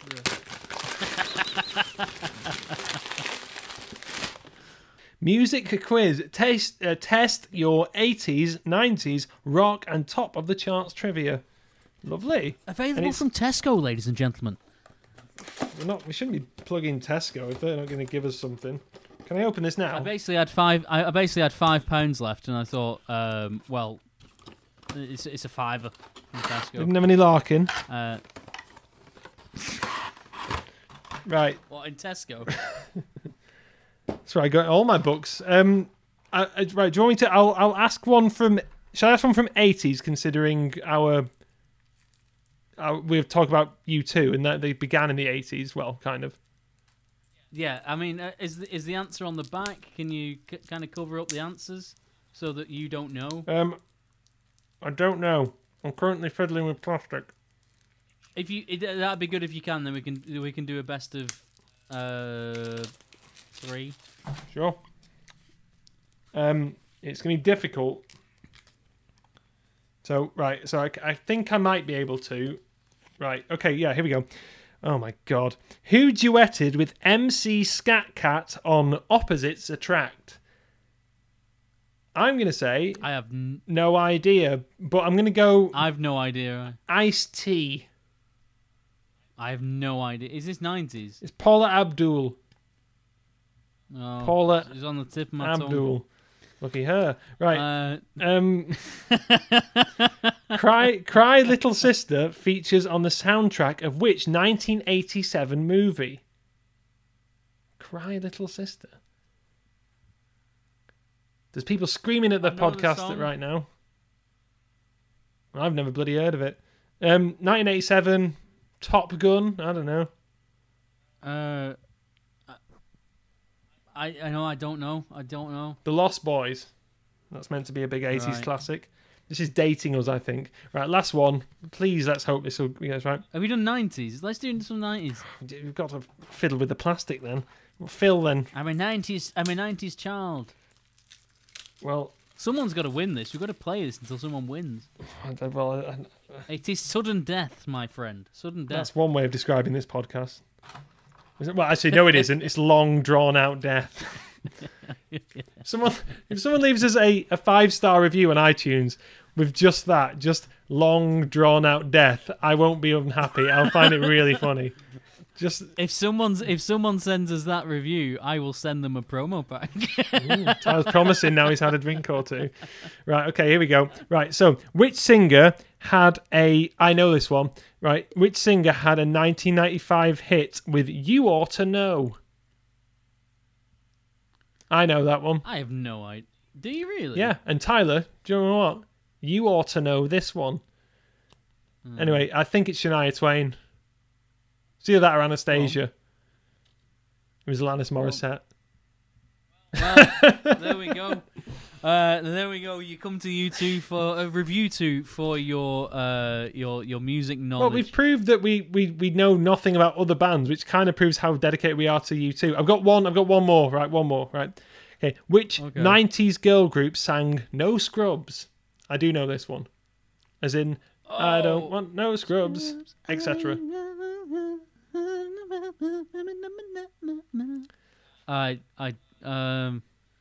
No, I don't know. I believe that was TLC. Yeah, I got it right. Yes. It only took 5 questions. Yeah, okay. Joe Maxwell from Ireland has asked us on Twitter. Views on U2 Radio X. Would you listen to a 24/7 U2 radio station? No. I don't have a lot of experience with Radio X. It's an American thing. I don't think you can listen to it in the UK. Is this Sirius XM we're talking about? Yeah. I don't think you can listen to it unless you listen to it illegally. I think it's a good idea. I think it's a good idea for a band like U2 to have a channel. But I don't have much experience with it, and I don't know. I imagine there is some good original content on there, but that is the key. How sustainable is it? How much original content can they put on there? I think U2 are ripe for the picking of a long, multi-part documentary on something like Netflix. But I don't know. I listen to U2 a lot, but I do like to listen to other bands, and I think on this radio station they do play bands related to U2. But I do like having a mix and not always knowing what I'm listening to. So I'm kind of in two minds about it. I don't want to listen to something, even U2, 24/7. But I don't think anyone sits there and listens to it, just non-stop. And for me... Have you seen some of the crazies that listen to this show? Well, possibly, that's true. But, sorry, I didn't mean to readily agree so quickly. But the thing is, I did this not long ago, I just stuck on U2 on Spotify and did a shuffle. And I enjoyed doing that because tracks came on that I would never normally link together because of the randomness of it, and it was really enjoyable. The things that I, like you, would find most interesting would be stuff that I can't get anywhere else. So if I want to listen to U2, I'll obviously just stick them on. But I would like to hear the if someone could make me like a snippets bit that's all just the original stuff and the stuff that Edge is doing. I think it's on the website. I think it's on the website in the subscribers bit. I think there is something in the subscribers bit. It's called YouTube Extracts. Yeah. But hey, if you look, if you're looking to break into the UK and you want two hosts to do a couple of hours a week, hello. What, do you know someone? Hello. Oh, that's my catchphrase, not yours. This is Review 2, the YouTube podcast, coming to you live from Sirius XM. Can you imagine it? Is that what it's called? Sirius XM? Yeah, well, that's the worst audition. I mean, if there was ever a list, a long list with our names on it, they're getting a big, fat, Sharpie through them now. Hello, boys. Unnecessarily camp U2 presenter. Yeah, okay. Well, look, obviously, if they wanted us to do something, I'd be more than happy to do it, but I don't think they would do. I didn't mean that as camp. Did that come across as camp? Listen back when the episode comes out, and you can judge for yourself. I don't have much to do with it. I kind of feel that it wasn't maybe made as available as it could have been for UK listeners, but maybe I'm wrong. Maybe I've not tried hard enough. I think Joe did say, why isn't it available worldwide at this point? Surely we have the technology. I think we do, but I think it's a licensing thing. I think that's all it comes down to. It's licensing. I think there's different licensing laws in America than there is in the UK and Ireland. I think we'll get it. I think we'll get it. And maybe it'll have been perfected at that point. Yeah, nice idea. I would listen to it. Will I listen to it all the time? Probably not. But I don't listen to anything all the time. I have little spells where I'll indulge 100% in one thing, and then I'll go away and do the same for something else. But there's definitely a market for it. Yeah. Okay, well, let's move on to Neil from U2 Then and Now. He's asking from Liverpool, and he said, if you had a magic eraser of time, which period in U2's history would you rub out? This would be either through embarrassment or for quality control reasons. What do you think, Tyler? No Line on the Horizon. That's exactly what I've. Exactly what I've put down. Well, now the thing is, I think the problem is, are we taking this question as a kind of butterfly effect, sliding doors sort of thing? Because if you rub out Rattle and Hum, then there is no reason to do that massive switch around, that 180 that they did for Acton Baby. So Rattle and Hum, great album compared to other bands, not great in my opinion compared to other U2 albums, but fundamentally important for switching them around, making them go in the direction that they did in the 1990s, or the early 1990s. Enlov, though, you probably could remove that and it was just a very long time. And then when it came out, it was kind of half an okay album. And I like the 360 tour. I think that's fantastic. I think it's one of the crowning achievements of U2 Live. But if you really had to get rid of something that would make least impact on the career, it probably would be Enlov. Yeah, no, I completely agree. And the 360 tour, it didn't have the focus that it needed. I don't think it really. They barely tried at all with that enormous claw and 360 staging. Yeah. Pull your finger out, lads. It was too much.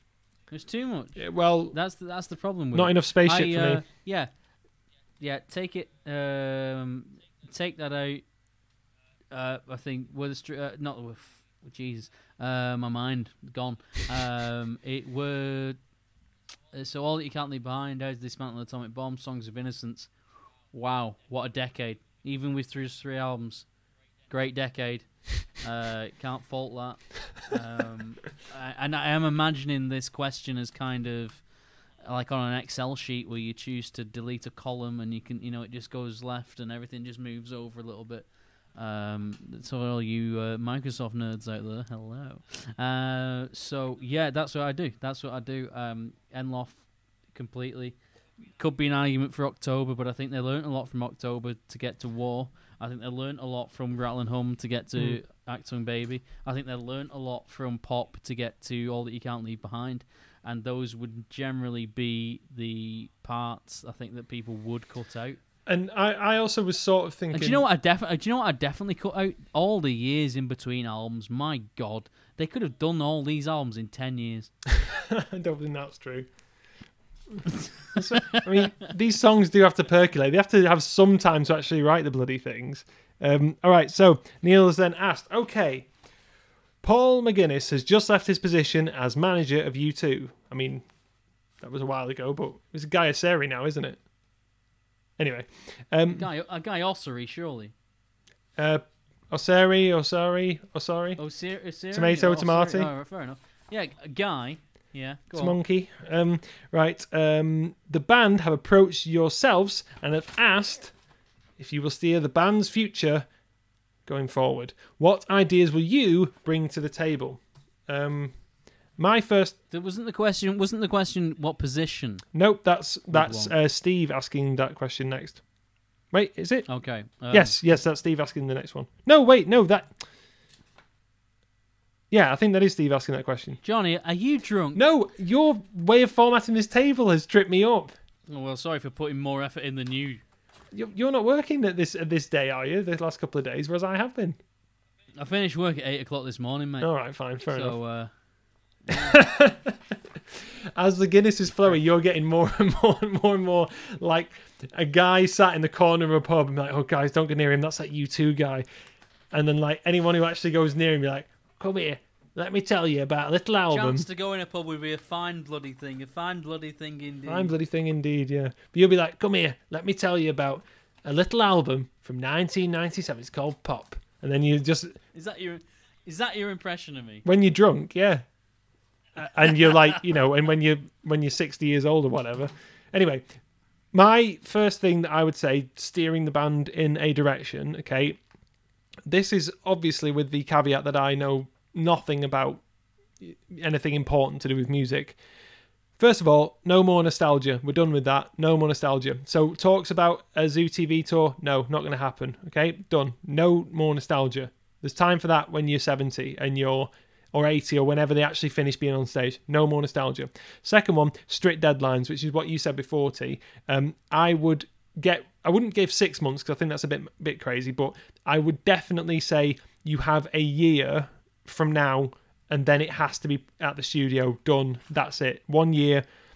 Then as someone who would be steering the direction, I would say, give me the keys, lads. Let me look at the vault. Let me see what's in there, and then pick things with the Edge's approval to make an album that has a really strong identity that's integrated. Because I don't think they sometimes, maybe it's just a me thing, but when I look at what they release and then I look at like, here's what you could have won, here are the things that they held back, I think, well, that would fit better with that. Why was that on there? So that's what I would do. It's a very selfish way of looking at it, but that's what I would do. That's interesting. I think the thing I agree with most of what you just said is give me a year. Don't want any more than a year. I am a U2 fan, and I relish being a U2 fan. What? I love being stood in... what? It's a surprise. I mean, we've only done, 38 episodes of U2. Right. So, if you let me finish my point, I mean, have we not gone on long enough? I don't know, have we? Do another Philip Larkin poem. Give me a year. Go on. You can't see the look he's giving me, listeners. So, I'm a U2 fan. Relish being a U2 fan. I relish being somebody in an audience who doesn't know what song is going to be played next, what's going to happen next on stage. I enjoy that aspect, and I'm not the kind of U2 fan that wants to work for them. I'm the kind of U2 fan that wants to have a drink with them, if I'm honest. That's that's what I want. I don't want to work with them, really. But if I do think that if they gave me a year of creative control, something interesting would happen. So, if we did 6 months, at the end of the 6 months, an album comes out, and then the next 6 months is the tour, and then that's it. That we're done and we're out. Thank you very much, lads. Really enjoyed this, but I'm going because I want to be, I want to be a fan. I think that would be an interesting idea. I would take them into theatres, maybe a run on Broadway, the West End, something like that. But really, go back into theatres because I think one of the most daunting things to U2 now must be a smaller space. But boy, have they got some songs that could really have a bigger impact in a smaller environment. I get the logic of that, and I think that putting them out of their comfort zone once again might be something useful, considering how untouchable they are and how every show seems so perfectly done. Despite the fact that obviously there must be some little hiccups every now and then.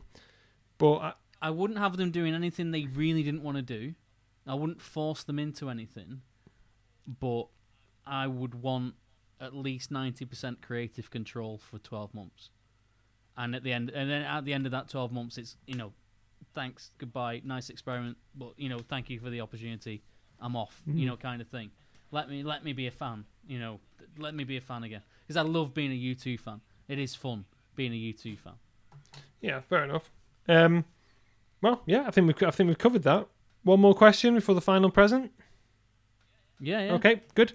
Right, so we've got then Steve, a.k.a. Pulsebeat from Post Punk Radio, from Tewksbury, Massachusetts, USA.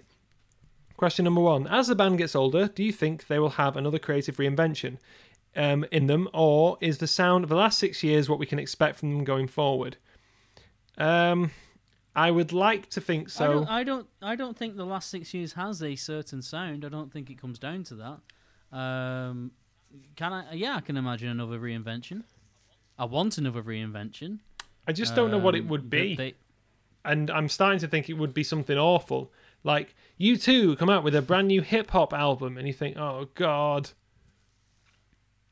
If they stop trying to chase success and relevancy and just keep on doing what they find interesting, then I'm, fine. But, come on, they have had their time at the top of the charts.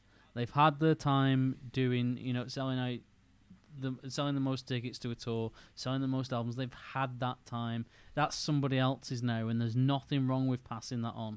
It was the Beatles, it was the Stones, it was David Bowie's, it was Queen. It gets passed on. That torch gets passed on. That's just how music evolves. But just because your album's number 1, does that make you any less relevant? Absolutely no. Absolutely not. Paul McCartney is a Beatle. Ringo Starr is a Beatle. Do you think they worry about selling tickets or selling albums anymore? Of course they don't, because they've been there. But U2, I don't think they still want that number 1 album. They still want the tour to be the biggest thing of all time. It's the evolution of music, and the need to move on from that. And the people that are with them are going to be with them forever. I think if you look back at the sound that they've got at the moment, it is difficult to define it as a sound, whereas it's pretty easy to define the rattle and hum sound, or the 90s sound, or the early 90s sound. Every album was different. Every album was different at one Yes, time. true, but there's a particular deep sound, whereas I feel like Innocence and Experience, and just the general tracks that they've done recently, have been looking back on and trying to use the best bits of what they've done before. It'd be difficult you'd have to have a really in-depth discussion about what this new U2 sound is really, because a song like Landlady is totally different to The Blackout, and it's totally different to American Soul, which is totally different to Volcano or Sleep Like a Baby Tonight. The thing that I want is when I hear that they're having a great time with something and pushing themselves.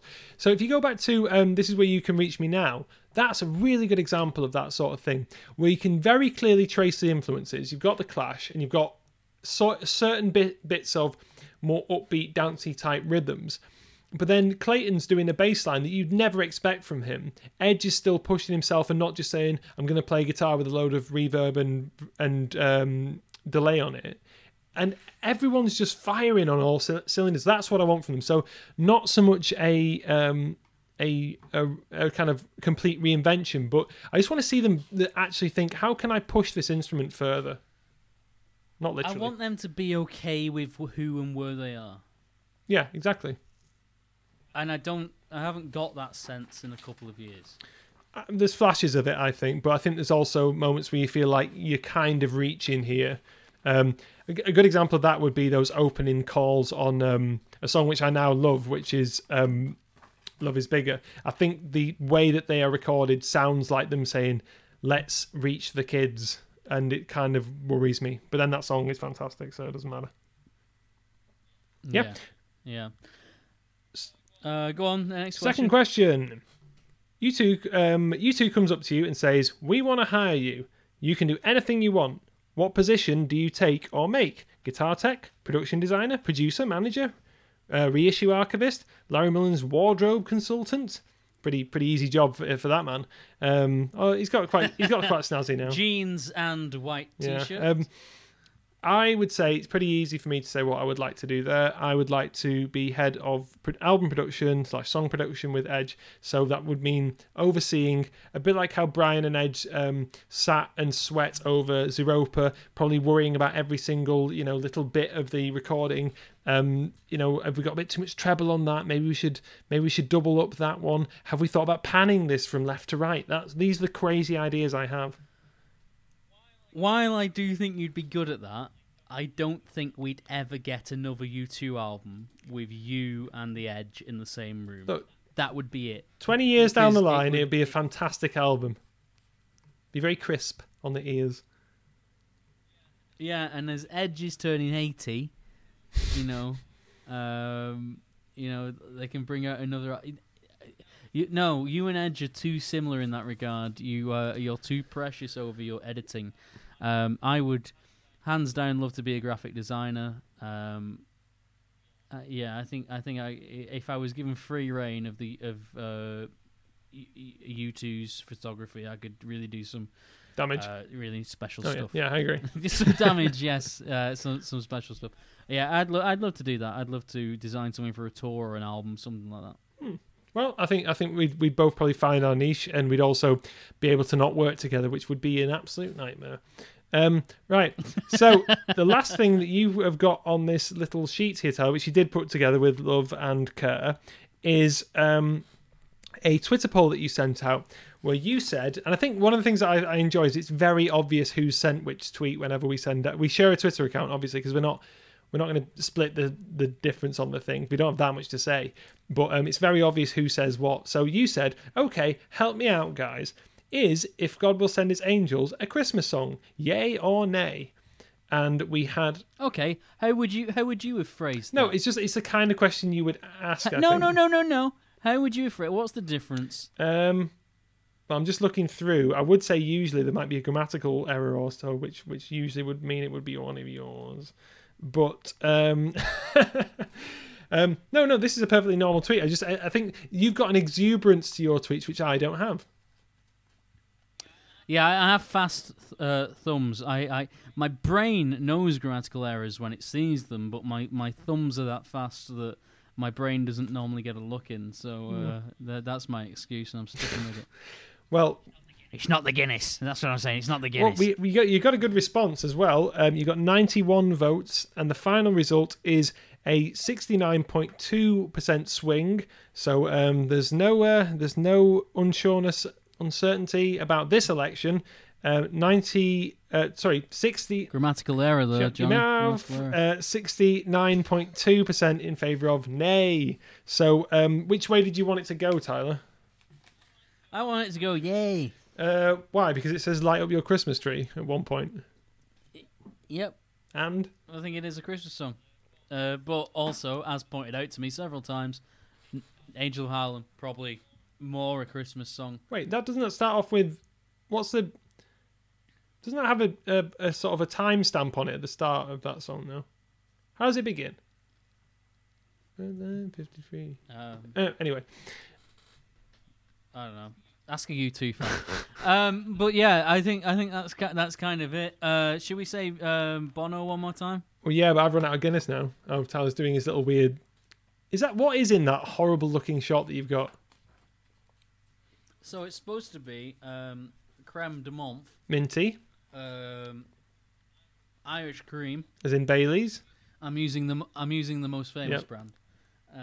And Grand Marnier. Oh, what absolute cavalcade of horrible that is. It's called an Irish flag. If you pour it right, which I haven't managed to do. What you had there looked like what a cat might bring up.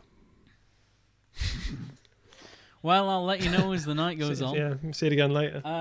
So I've been drinking that, and I've been drinking Guinness. Yeah, what was the question? I don't know. And by the way, when I said I ran out of Guinness, I've run out of the 2 cans of Guinness that I had. So that's how crazy we've got. Oh my god, it's ridiculous! It's ridiculous. Right. Well, yeah. Thank you everybody who's joined us this year. I don't normally talk about the stats because I know you don't care about that, but we had over 20,000 unique listeners this year, and across all platforms, and I think that's absolutely amazing. 2 idiots from little old Wigan talking about you two. 20,000 unique listeners is pretty big. So thank you very much. This is the final episode of 2020. Thank God it's coming to an end.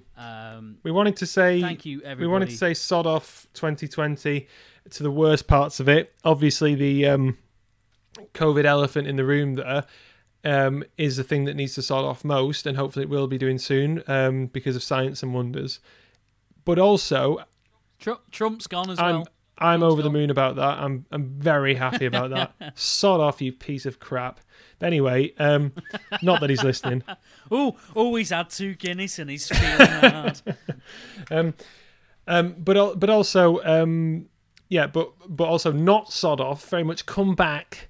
All the good vibes we've had this year from people and from the podcast community in general, and all the great work that's out there for people just understanding that it's nice to pass the time with other people.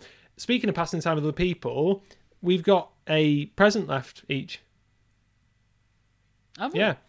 Now you've got one which has been delayed by the post, okay, and I've got one. Your main one, that is. So if this seems like a stingy last present and a bit of a wet squib to end on, then I apologise, listeners, but told you, your wallet's in tier 4. I've paid the money. It's not been delivered. Right. So Tyler's big climax present is this. I can see he looks so confused by it. Now, it might look like a marital aid, but it isn't. There's nothing left in the box. That's it. Right. Can you guess what that... Can you guess what it is? A record holder. It's a holder.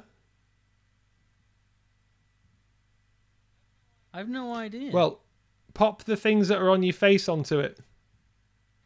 Headphones. Glasses. Now, I'm not going to say, doesn't that look good? Because obviously, you now can't see.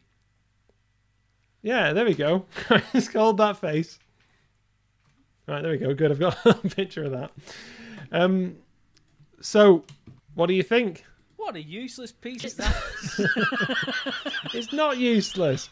Do you never wake up in the morning and think, where are my glasses? And then now they're on a stand.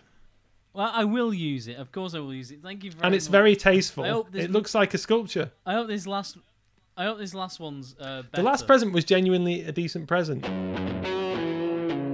And we are back in the studio because finally Tyler's final present has arrived. He's got his scissors at the ready, I can see on my little window, and he's ready to fully enjoy his main present, which the tardiness of the letter delivery service made me seem like an ungenerous person, which I am not. So Tyler, are you excited about your final present? I am excited about my final present. Just want to pick you up on the tardiness of the delivery company here. They're the ones making you seem like an ungenerous person, not the last 15 years of me knowing you. No, it's them, definitely. All on them, I would say. Just making sure. Mm-hmm. Just want to know who's to blame. They put the moths in my wallet. I will say this is wrapped very tight. Well, I didn't wrap any of my presents, unlike yours, which were divinely wrapped. And there's stickers all over this, but I couldn't tell you what's in it because it's all in foreign. Right, okay. And Anywho. Anywho, Well, there's a tape measure. And what I believe is a kimono. yes, indeed, it is the right present. I was worried there. Now, I wasn't sure if this would suit Tyler or if I've got the right size. We know that he's famously. Everything suits me. Everything suits me. What size did you get? Well, I think I went for medium in the end. I know you're the does same say size as medium. Bono, so Tyler has got Yeah. a lovely silk style very Adam. It's very... Adam style robe here. I can see him looking at it. The sheer picture, the kind of the illustration or the pattern on it has already just made your camera go fuzzy. It's that busy, I think. Ooh, hello. Hello. Oh, honestly, Does it fit? I love this. Yeah. Remember, it's not the Oh. sleeves are not meant to go down to your wrists. That's part of the that's part of its charm. No, yeah. I honestly think with this and the combat pants I've been amassing over the last year, I'm a pair of military boots away from starting my own Adam Clayton tribute act. I mean, you've already got the mask because of recent circumstances. COVID. the mask. Yeah, from Pop Mart. Oh, yeah, So very good. You need a crash yeah. helmet. I could lend you my bike helmet. Actually, I'm not going to do that because I need it. But there you go. Yeah, you will look just like Adam soon. You'll be able to cosplay as Adam. So I'm yeah. never gonna take. I don't ever want to take this off. Does it actually feel nice? Because I was worried. Because it wasn't super does expensive, feel but it nice. also wasn't cheap. I'll stand up for you. Lovely. Give us a twirl. Very nice. I actually thinking I might get one myself. Not matching. That would be weird. I think we should, and then when we can finally be in the same room again to record, we can both sit there in our kimonos, not speak. Just sipping tea. It's got to be Irish tea. You know, Adam, one of Adam's little quirks that he's things that he takes with him when they go on tour is always Irish tea. He's not a fan of English. Well, I only drink Yorkshire tea. That's literally the only tea I ever buy. But I imagine Irish tea is quite nice. I'm a black coffee kind of a guy, really, but I don't know. I don't know if I've ever noticed having having an actual Irish tea bag. No, I imagine it's pretty much the same thing. I mean, the fun thing about tea is it's the quintessential British or English or I guess Irish thing to drink, and yet none of it's produced here. It's produced elsewhere. Fun facts. Anyway, I imagine then, as we've both had clothing items, that Tyler and I will be posting some sort of tasteful picture of both of our lovely things on social media, and then you can see just how great and glamorous we look. Mine, and it's unfortunate. I did have a bit of a shave today, but I didn't know this was coming. Yeah, I could have. My hair is very long, and my hair is not too dissimilar to Adam's actually right now. So I could have done a proper cosplay. But I'll see if I can put an Adam Clayton kind of outfit together for this picture. I mean, don't kill yourself. I'm sure people aren't that bothered, but there we go. And I'll post my Music consider it Rising. the Review 2 Christmas card. Yeah, and I'll post my Music Rising picture. Yeah. All right. Well, thank you very much for this. Hooray! This is 2 days. This is 2 days after we recorded the podcast, and I'm going to tell you now, I don't remember the end of the podcast. I'm not lying about that. I'm not joking about that. I genuinely do not remember the end of the podcast. If you're going to play U2 drinking games while listening to a Review 2 episode, be careful. Drink responsibly. Yeah, stay away. Which is what I did. I only managed to drink 2 cans of Guinness, which I think is well within my my limits. And whereas Tyler was knocking back those weird shots all night. But yeah, my mistake were the Irish flags. Yeah. Well, there we go. Okay, well, once again, happy Christmas, and we're going to go back into the episode right now. So say a miniature goodbye, Tyler. Goodbye.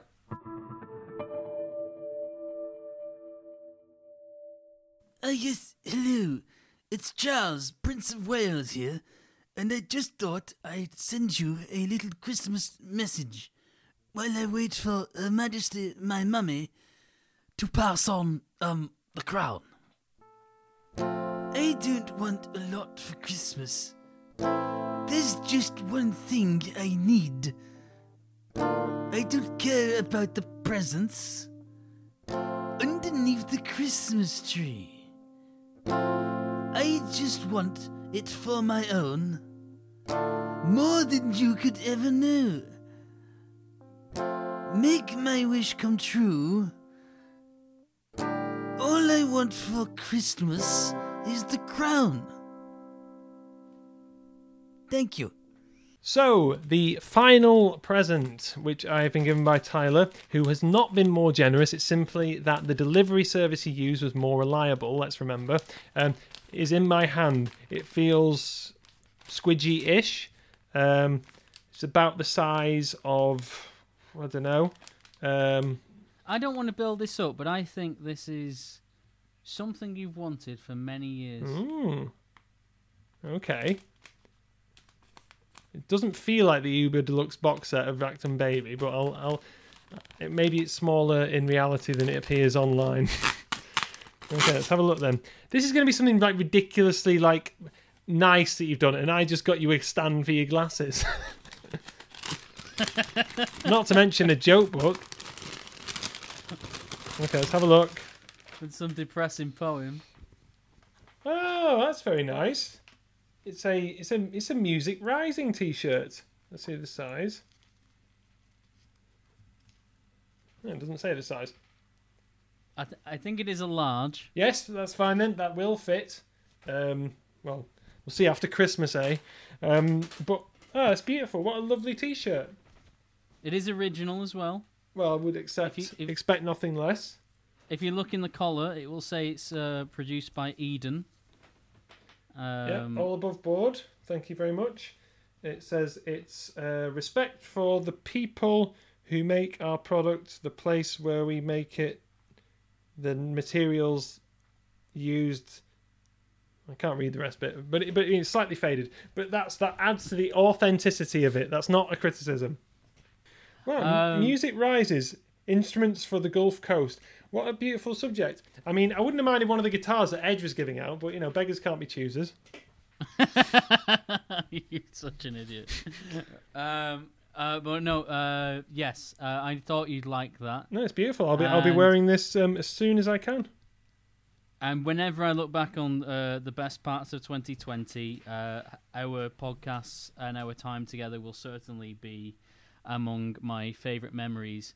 It's not just for you. I do love you, you know that. And for all the people on Twitter, all the people that joined us for You Together at Home, and other such celebrations throughout this year. Seriously, I mean this sincerely. I couldn't have got through it without you. I love you. Thank you very much. This is not the alcohol talking. I was going to say, sounds like it is. But yes, thank you very much for supporting us. We're going to go away now. We'll be back next month with Season 3 of Tummel. The first episode will be Horses by Patti Smith. That's the plan. And we just have one more thing left to say, Johnny. Yes. 1, 2, 3.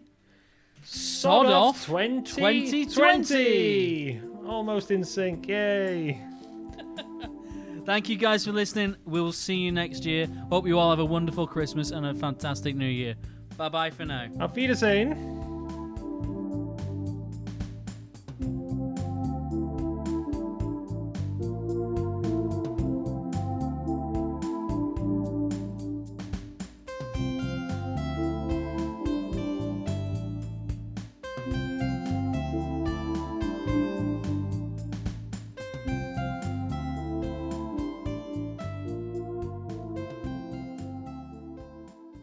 Thank you for listening to Review 2, the U2 podcast. If you'd like to get in contact or for more information, please follow us on Twitter at @REV_U2. or on facebook.com/REVU22U. For those rebel type guys, why not email us at review2contact@gmail.com. Review 2 was presented by Johnny and Tyler.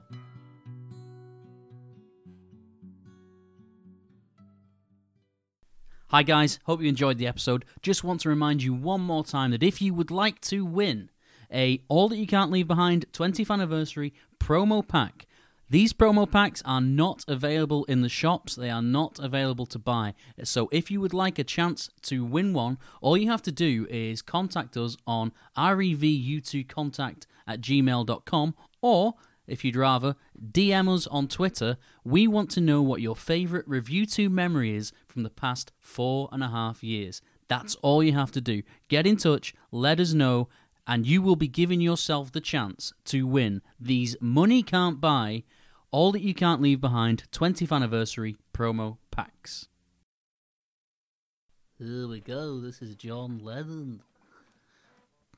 And so this is Christmas. And what have you done? Another year over, a new one just begun. And so Merry Christmas, I hope you have fun. The near and the dear ones, the old and the young.